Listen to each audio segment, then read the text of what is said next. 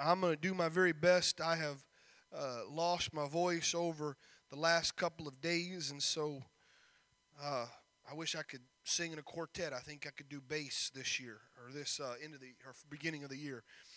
But I want to end our study of exploring God's Word, and much like I talked about last week, this lesson, these last two lessons, the scope of them is vast, and there's no way that you could cover all the nuances and all the different wrinkles in just a 40 or 45 minute session, and especially because as we've been doing this exploring God's Word, this is the 12th lesson, and so as you've heard me say many times, there's two reasons why I wanted to do this. The first is I think all of us every once in a while need just an elementary going over the Bible. Just something to kind of remind us that, hey, the Bible starts at Genesis and it ends in Revelation. There's a lot of incredible stuff in between.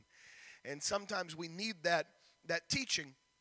But the second thing that I have desired and wanted it to be is that I'm hoping that you can see that it's not that difficult to teach a Bible study.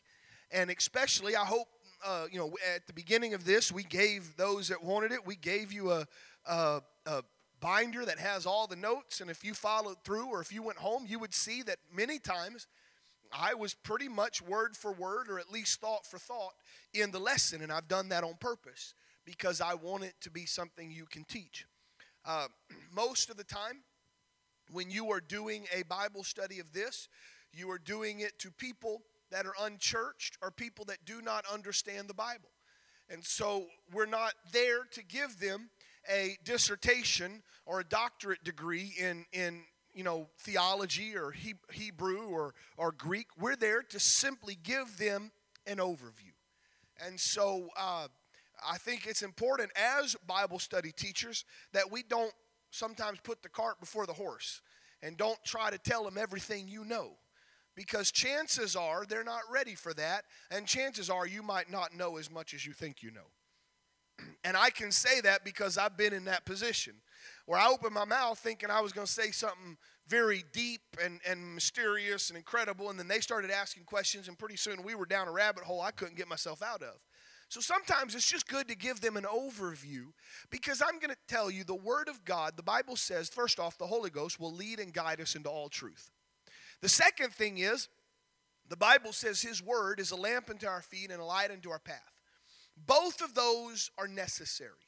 The Word of God will lead somebody so far, but when they receive the gift of the Holy Ghost, they will be able to go on into all truth. And I believe that very, very much. Last week, we talked a little bit about the coming of the Lord. And this week, we're going to end it by talking a lot about what happens in the book of Revelation and then just sort of ending it there. And I'm going to do it just as the Leaders and Study Guide gives it. Those of you that have been around, and I want to do it again, and maybe this year we'll be able to do so, but I'd like to get back into a study of the book of Revelation. And those of you who were here about 5 years ago when I did that, it took me, I think it took me 18 or 19 weeks to get through the book of Revelation, and even then, I probably did not cover everything that was contained within that incredible book. So how in the world would I do it in 30 or 40 minutes? So I'm going to do it just as Exploring God's Word has it. I'll give you a few extra things, but I want you to take it. The first thing is you have to make sure the person that you're teaching, you as well, has to understand that there is coming a time when the world is going to end. We are not stuck in some endless loop of life and death, but there will be a moment in which God says, enough is enough. I'm done. I'm gonna close the book. I'm gonna close the time. And at that point, those who are still alive will have no more time to get right with God. There is coming a day. Hebrews chapter 10 and verse 31 alludes it this way: it is a fearful thing to fall into the hands of a living God. Now, how many of you have ever heard someone say this statement? You can't judge me. Only God can judge me. You ever heard somebody say like that? Usually it's someone that's caught up in sin and caught up in their own mind and their own, doing whatever is right in their own mind. And they don't like it. And so they look at you and they say, the Bible says, judge not lest you be judged. And they twist that scripture awfully. But they say, you can't judge me. They'll say, only God can judge me. Friend, that ought to scare you half to death. I would much prefer my parents to do a little judging in my life. I would much prefer the elders to judge me a time or two in my life and make sure I'm living right. I would much prefer a pastor or a minister to give me some judgment here and there so that when God does judge me, I'm ready to be judged. Because if you think you're going to walk into heaven and stand there before that great white throne of judgment and you're going to be able to talk your way out of things, you got another thought coming. It's a fearful thing to fall into the hands of the living God. But there is another verse that says that we can have peace with God. To the saved, to those who are at peace with God, the end time and judgment is not something to be scared. But those who have not, it's a fearful thing. Daniel prophesied in his book, the book of Daniel. He prophesied and did, you'd have to look around chapter 9 of Daniel. And he prophesied a time of 7 years that would be recorded. And during this time, there would be great calamity upon the earth. He uses the term 70 weeks or 70 periods of 7 that would relate to Jewish history. Each of those weeks, if you will, seem to represent a period of 7 years. And so 70 times 70, 490 years.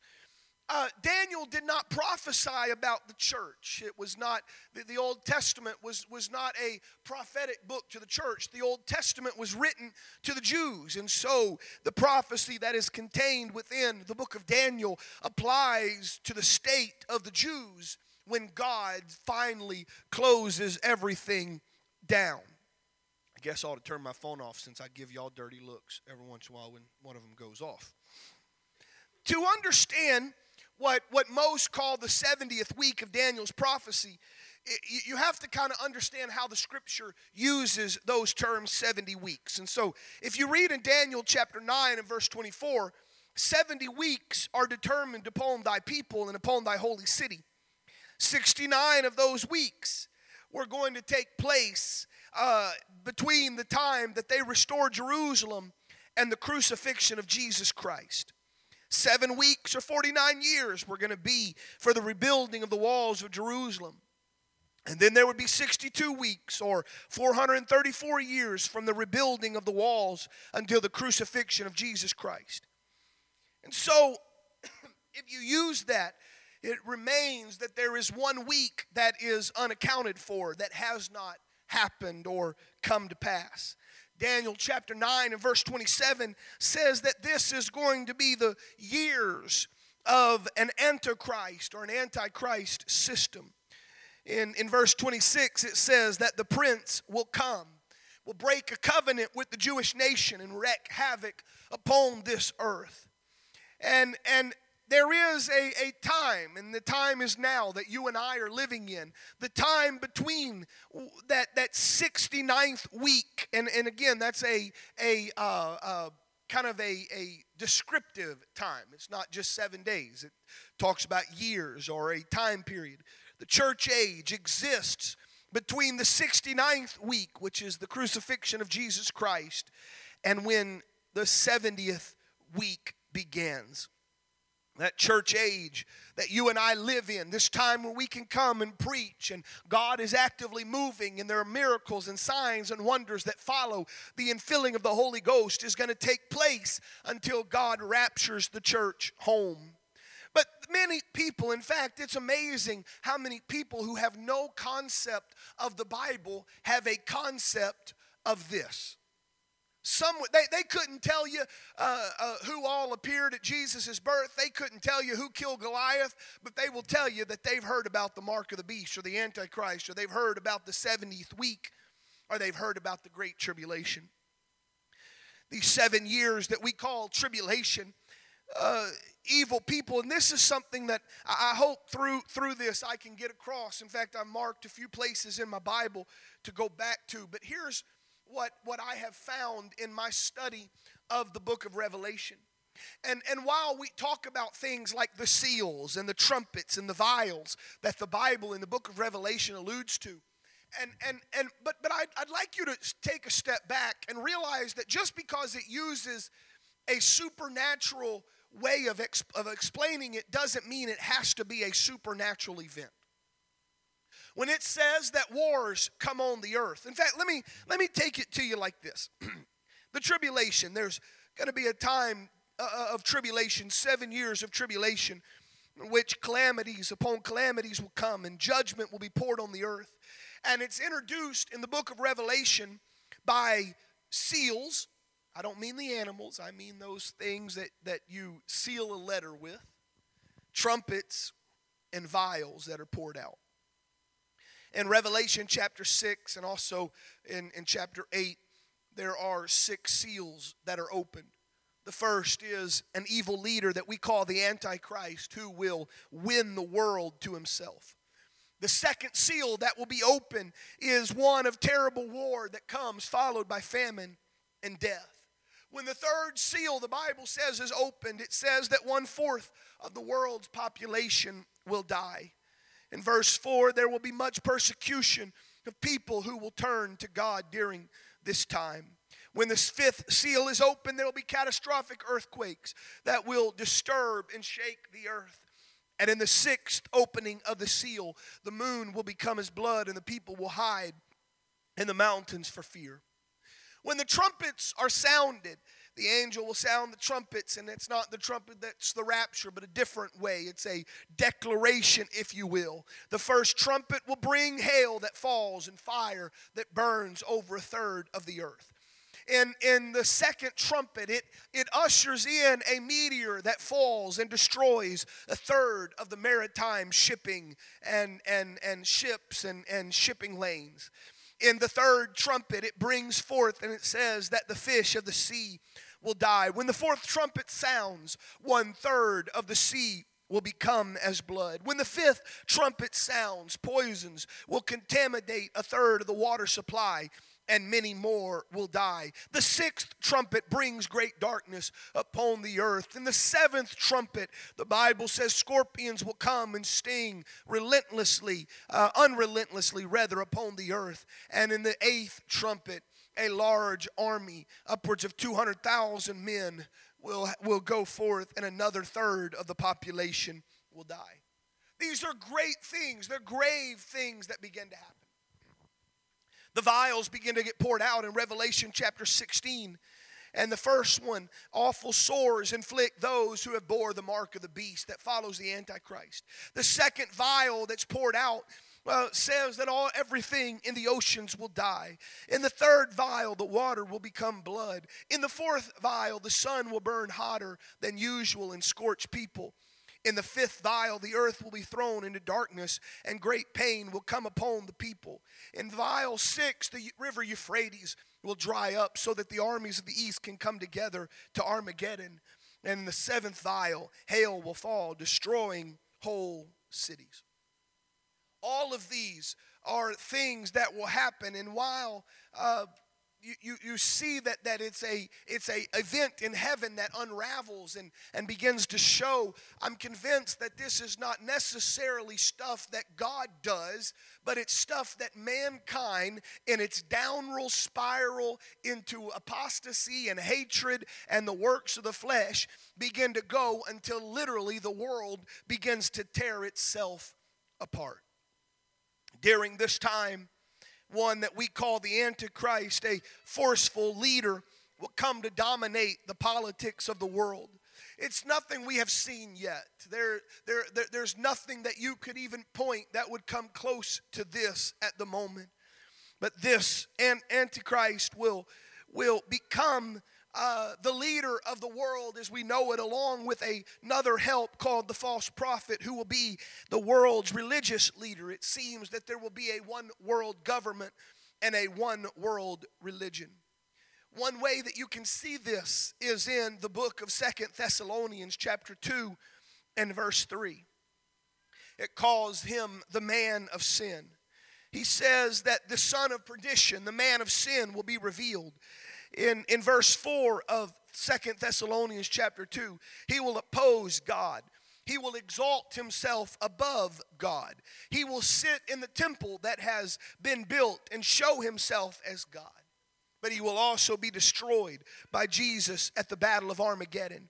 Satan is going to empower him with signs and lying wonders. There's going to be some miraculous things that take place that will help bring mankind into agreement with what he is doing.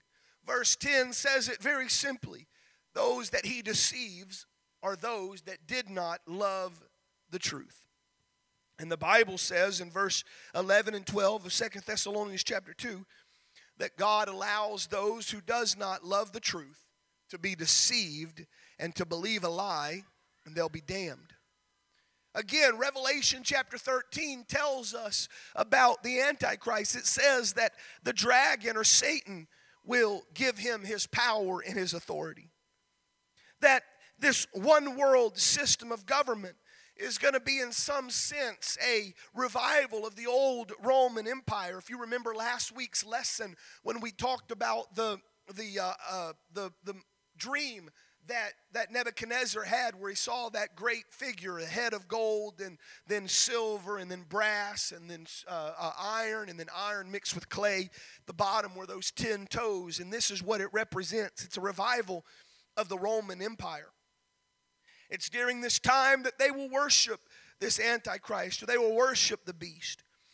In the last 3.5 years of the tribulation, this Antichrist, or this great beast, will have total power across this world. He will blaspheme God. He will blaspheme the name of God. He will blaspheme those that are in heaven. He will make war against anyone that tries to turn to God during this time. In verses 16 and 17 of Revelation chapter 3, the Antichrist will cause all to have received in their right hand to their forehead some sort of a mark in order to buy or to sell the mark of the beast, which we know the number is 666. Revelation chapter 13 also tells of a false prophet that rises during this time as well. If the Antichrist represents the one world government and economic system, the false prophet represents the one world religion that becomes and comes into play. He will exercise great power according to Revelation chapter 13. He will cause the people to worship the Antichrist and submit. He'll have power from Satan to do miracles. He will deceive. He will have an image of the Antichrist made. He will give life to that image and cause the image to speak. And he will put to death all that will not worship the image of the beast. It's going to be a bad time when God allows this to take place. One thing that is interesting, and it's one of the things that caught my attention when I began 5 or 6 years ago when we studied the book of Revelation, and it caught my attention, and I haven't been able to escape it, is that there are some that would say that, we can just sort of wait until this Antichrist comes. We can wait till this tribulation comes, and then we can kind of get our houses in order, and we can sort of use some of these things that the Bible tells us are going to come to pass, and we can use them as a way of knowing when the rapture takes place. I'd like to warn you, don't wait. I mean, the Bible says a great meteor is going to fall into the sea, and a third of the shipping is going to be disrupted. I'm pretty confident I'll be able to tell when that meteor falls. Pretty sure it's going to be a big event, and I could possibly wait and put my hope that I can let that happen, and then I could get right with God. But I want to show you a few verses. If you have your Bibles, I would love for you to turn there because I want you to see it, especially if you have any desire to teach, because I want you to put some way of marking this down. Turn to Revelation chapter 6.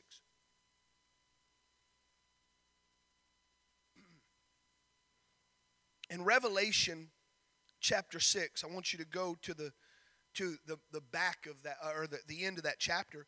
This is where it talks about the 7 seals. And I want you to look, starting in verse 12.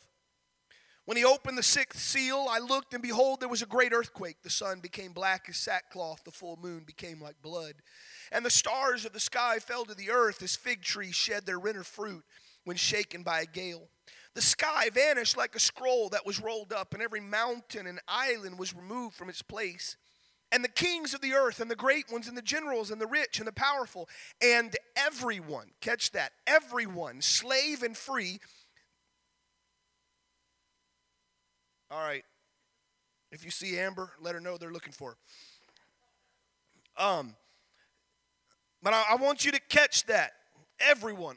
Let me back up, because see, my ADD kicks in. I know how it works. Every kid that goes to school tomorrow got all excited that some major winter storm was coming and school's going to be canceled, right? Zane, that's what you were hoping for. Let's get back to that. Now I can get my mind back on it. I want you to catch that word, everyone. Everyone, slave and free, hid themselves in the caves and among the rocks of the mountains, and they called to the rocks and they called to the mountains, fall on us and hide us from the face of him who is seated on the throne and from the wrath of the Lord. For the great day of their wrath has come. Who can stand?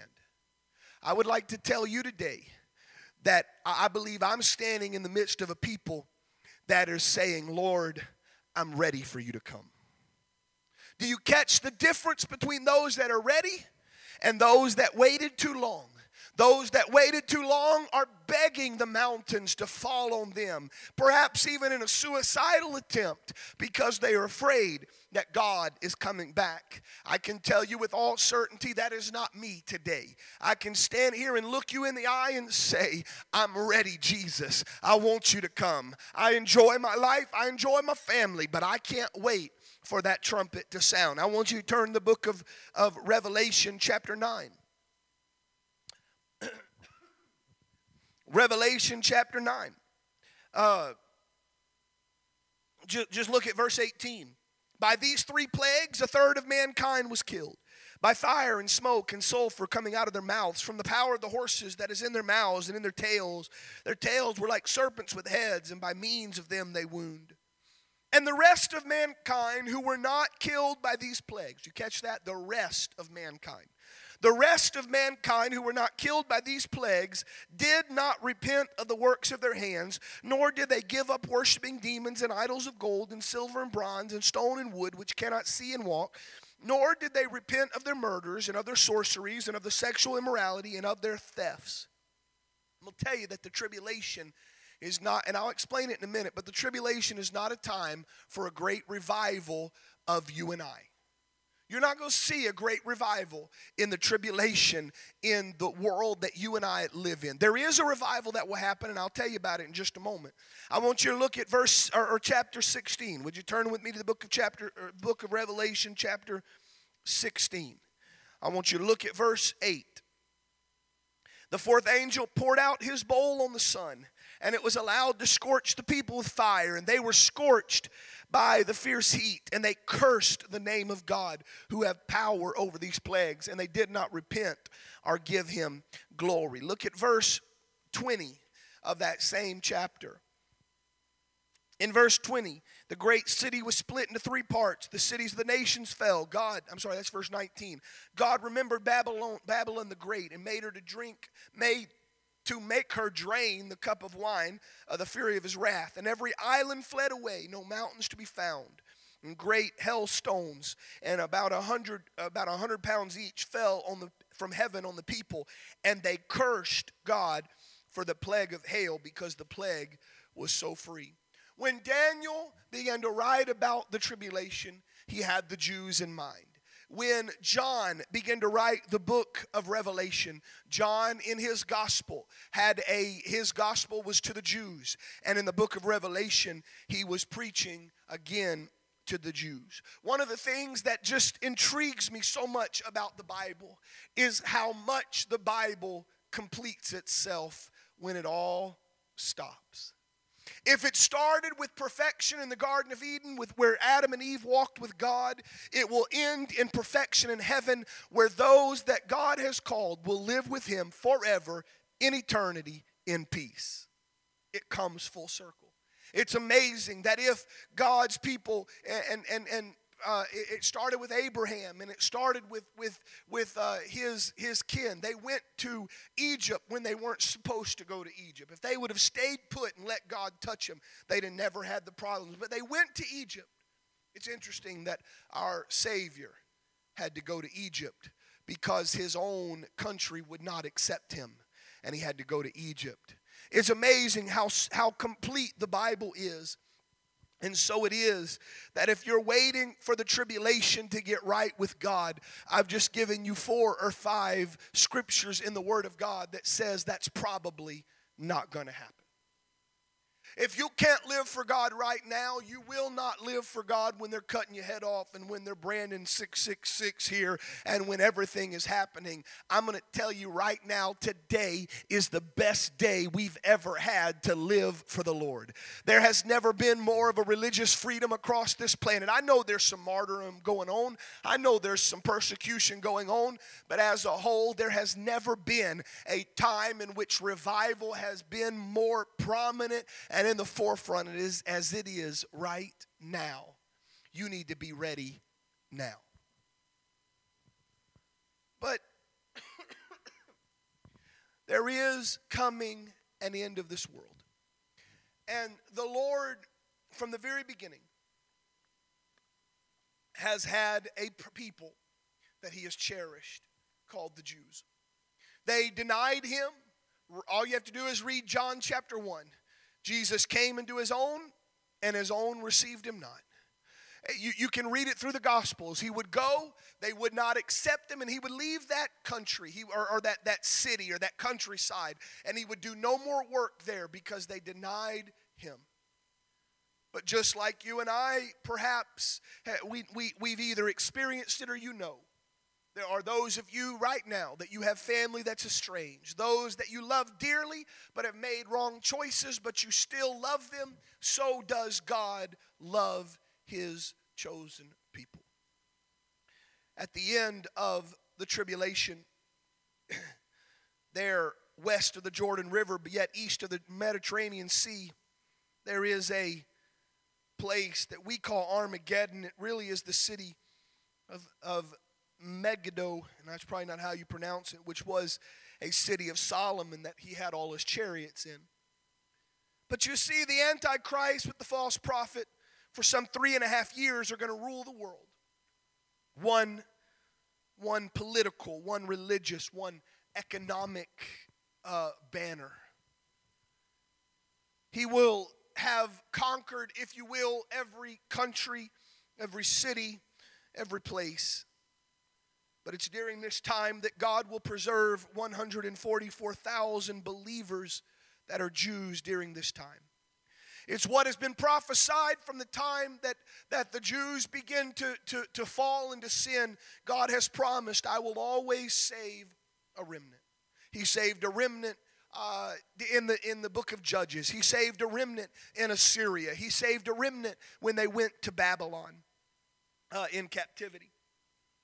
And it is that you will find what has taken place, and I mentioned it a few times in the last couple of messages, but something that we're seeing right now, and I believe it's just a precursor of what's going to happen, and that is that the Antichrist will be able to break the will of every nation, but not the Jewish nation. He will be able to destroy and conquer and put an influence over every living thing in this world except the Jews.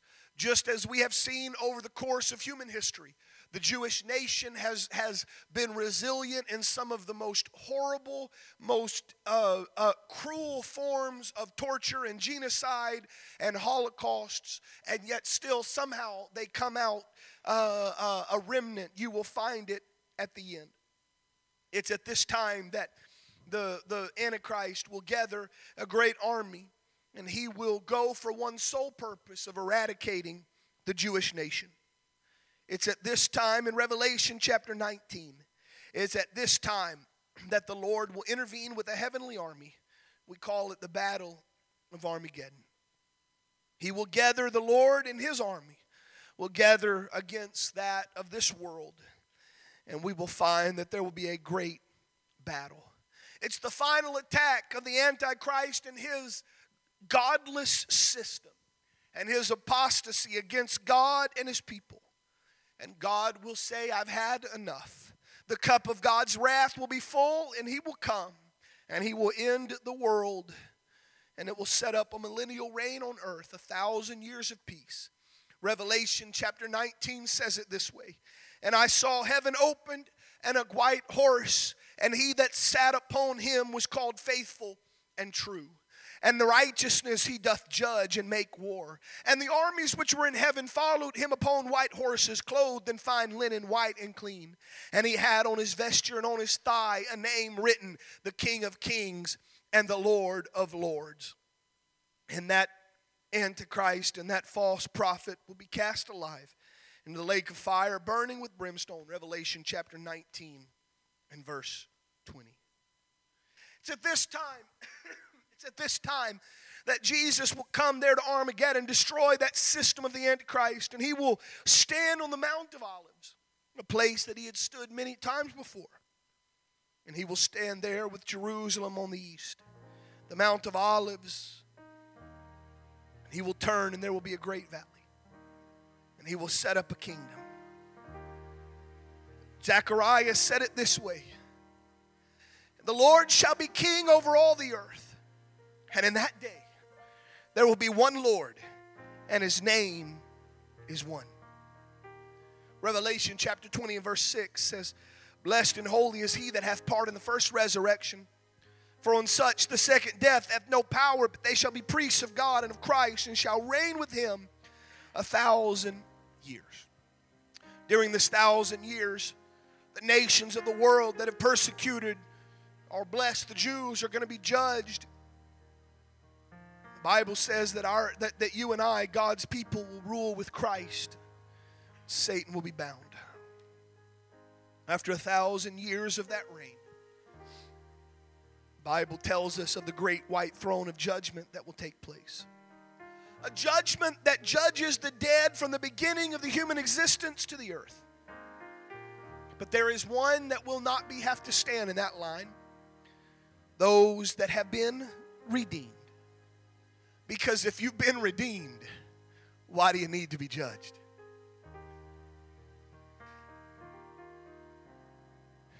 Something about it. I hear those old songs. When redeemed, I shall stand over in the promised land. John, I don't know exactly everything. John tried to write it down, but at the end he said, even words can't describe what I've seen. But John said, I saw a white throne. And I saw one sitting on the throne whose name was Jesus. The sea gave up the dead that were in it, and death and hell delivered up the dead that were in them. The books were opened in another book, the book of life. The dead were judged out of those things that were written according to their works. Those books that are open, first one is the Bible. Because I'm going to tell you today, you're going to be judged by did you follow his word. You go back to your schooling. Some of you are still in schooling. You have tests. I always liked it when they gave you an open book test. Or better yet, I loved it when the teachers gave you a study guide that they said everything on the test is in the study guide. And I really liked it when they let me use the study guide to take the test. And so as long as you had done the study guide, you had all the answers. Can I tell you, this is your study guide. This is your test in preparation. It's found in here. The second book is the recorded history of every person's life. The third book is the book of life that has the names of all the righteous in the ages. I've thought a lot about how this would go on. You have to let me use my imagination. I see the Lord sitting there in a line that stretches just as far as the eye can see.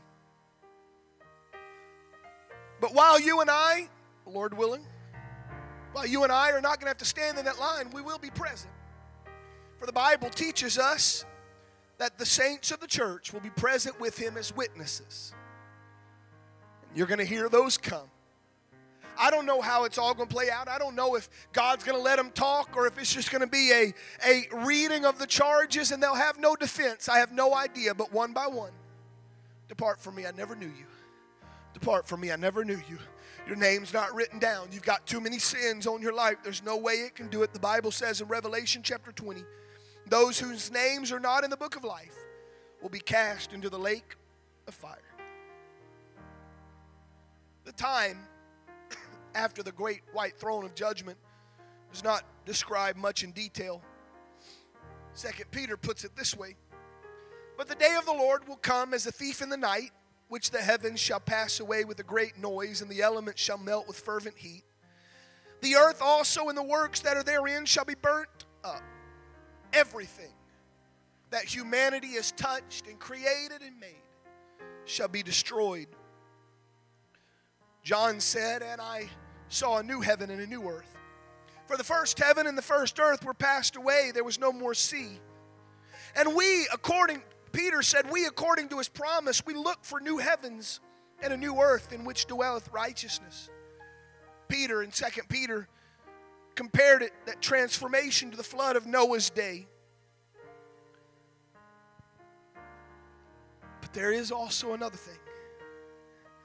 John said, I saw a beautiful heaven coming down, a beautiful city coming down from God. John saw a holy city, a new Jerusalem coming down from God out of heaven, prepared as a bride adorned for her husband. Revelation 21:2. There'll be a new heaven and a new earth and a new city. Jesus said it best, in my Father's house are many mansions, or many rooms, and I go to prepare a place for you, that where I am, you may also be.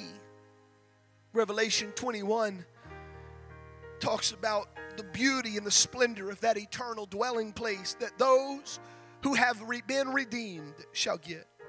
A city of pure gold, so pure you can see right through it like glass. Gates of pearl and walls of jasper. No sun or moon is needed, for Jesus will be the light. And there time and eternity shall meet. The temporary shall cease. And forever, the hope of all righteous shall be fulfilled. We shall live with our Lord Jesus Christ forever. Would you stand? I feel it right now, even as we've taught it. The urgency of an expectation that there is coming a day that you and I cannot just sort of believe or kind of coast alone, but there is a day in which God is going to call each one of us home. While I believe strongly that that time of tribulation draws ever closer, and perhaps even within our lifetime maybe, I'm not looking for the tribulation. That's not what I'm looking for. That's not my hope. That's not what I am gauging God's return on. I'm gauging God's return on this. Right now, at 8:33, January the 3rd, 2018, am I ready? Before I see one Antichrist come down, before a seal or a trumpet or a vial is opened, before any of that imagery in Revelation comes to pass, I've got to answer this. Am I ready now? Because if you die before that tribulation starts or comes to pass, then your eternity will have already been made known. there's coming a day. Why do I preach? I know I don't preach every service. I'm aware of that, okay? But there is 52 weeks in a year. On most weeks, we have 3 sermons. And if I had to, I would have to preach every one of them. I know I don't. I've got a great group of ministers, and we have special ministers, but that's 156 sermons that are preached. Why do I do it? Because I want people ready for heaven. That's the driving force behind everything I want to do, is I want people to be ready. Because I want to walk on those streets of gold. My first let me tell you how my responsibility goes. My first responsibility, Brother Cozart, is Brandon Buford ready? Bible says we work out our own salvation with fear and trembling. That doesn't mean we can decide what saves us. It just means we better follow what he's already told us. Second thing is, the Bible says we need to make our calling and our election sure. I got to make sure I'm ready. Which means you can know whether you're ready or not. If someone says, I don't know if I'm ready, then you're not. Because the Bible says you will know. You can make your calling sure. You can make your election sure. The second thing, Brother Bob, so first off is, am I ready? The second responsibility that I have is my family ready? As long as they live in my house, I have that responsibility. Now, one day, Zane, you're going to grow up and you're going to make your own decisions. One day, Zoe, you're going to grow up and you're going to make your own decisions. But right now, I can help you do the very best. I want to make sure my family's saved. But the third thing is, Brother Steve, I want to walk on those streets of gold. And I want to see those that I've witnessed to, and those that I've preached to, and those that I spent time over a cup of coffee with and a Bible study with, those that I rode in police cars with, those that I went and visited them at the hospital with. And I want to be able to walk on heaven and say, hey, I helped lead you to Christ. There's an investment that you and I need to start putting in. Are you investing in those so that we can receive our reward in heaven? There is coming a day. I know some of these moments we haven't ended with a song or with anything, but I feel it at the end of this. I feel the presence of God, and I think we need to spend some time. We've got plenty of time. I want to, as our musicians and praise singers begin to sing, if you want to come to the front, you're more than welcome to. If you want to kneel down at an altar at your pew, you can. But could you please not leave this building until you know beyond a shadow of a doubt, I am ready. Jesus said, except a man be born of the water and of the Spirit, he cannot enter into the kingdom of God. Peter on the day of Pentecost says, you must repent and be baptized, every one of you, in the name of Jesus Christ for the remission or removal of your sins, and you shall receive the gift of the Holy Ghost. Are you ready? There is coming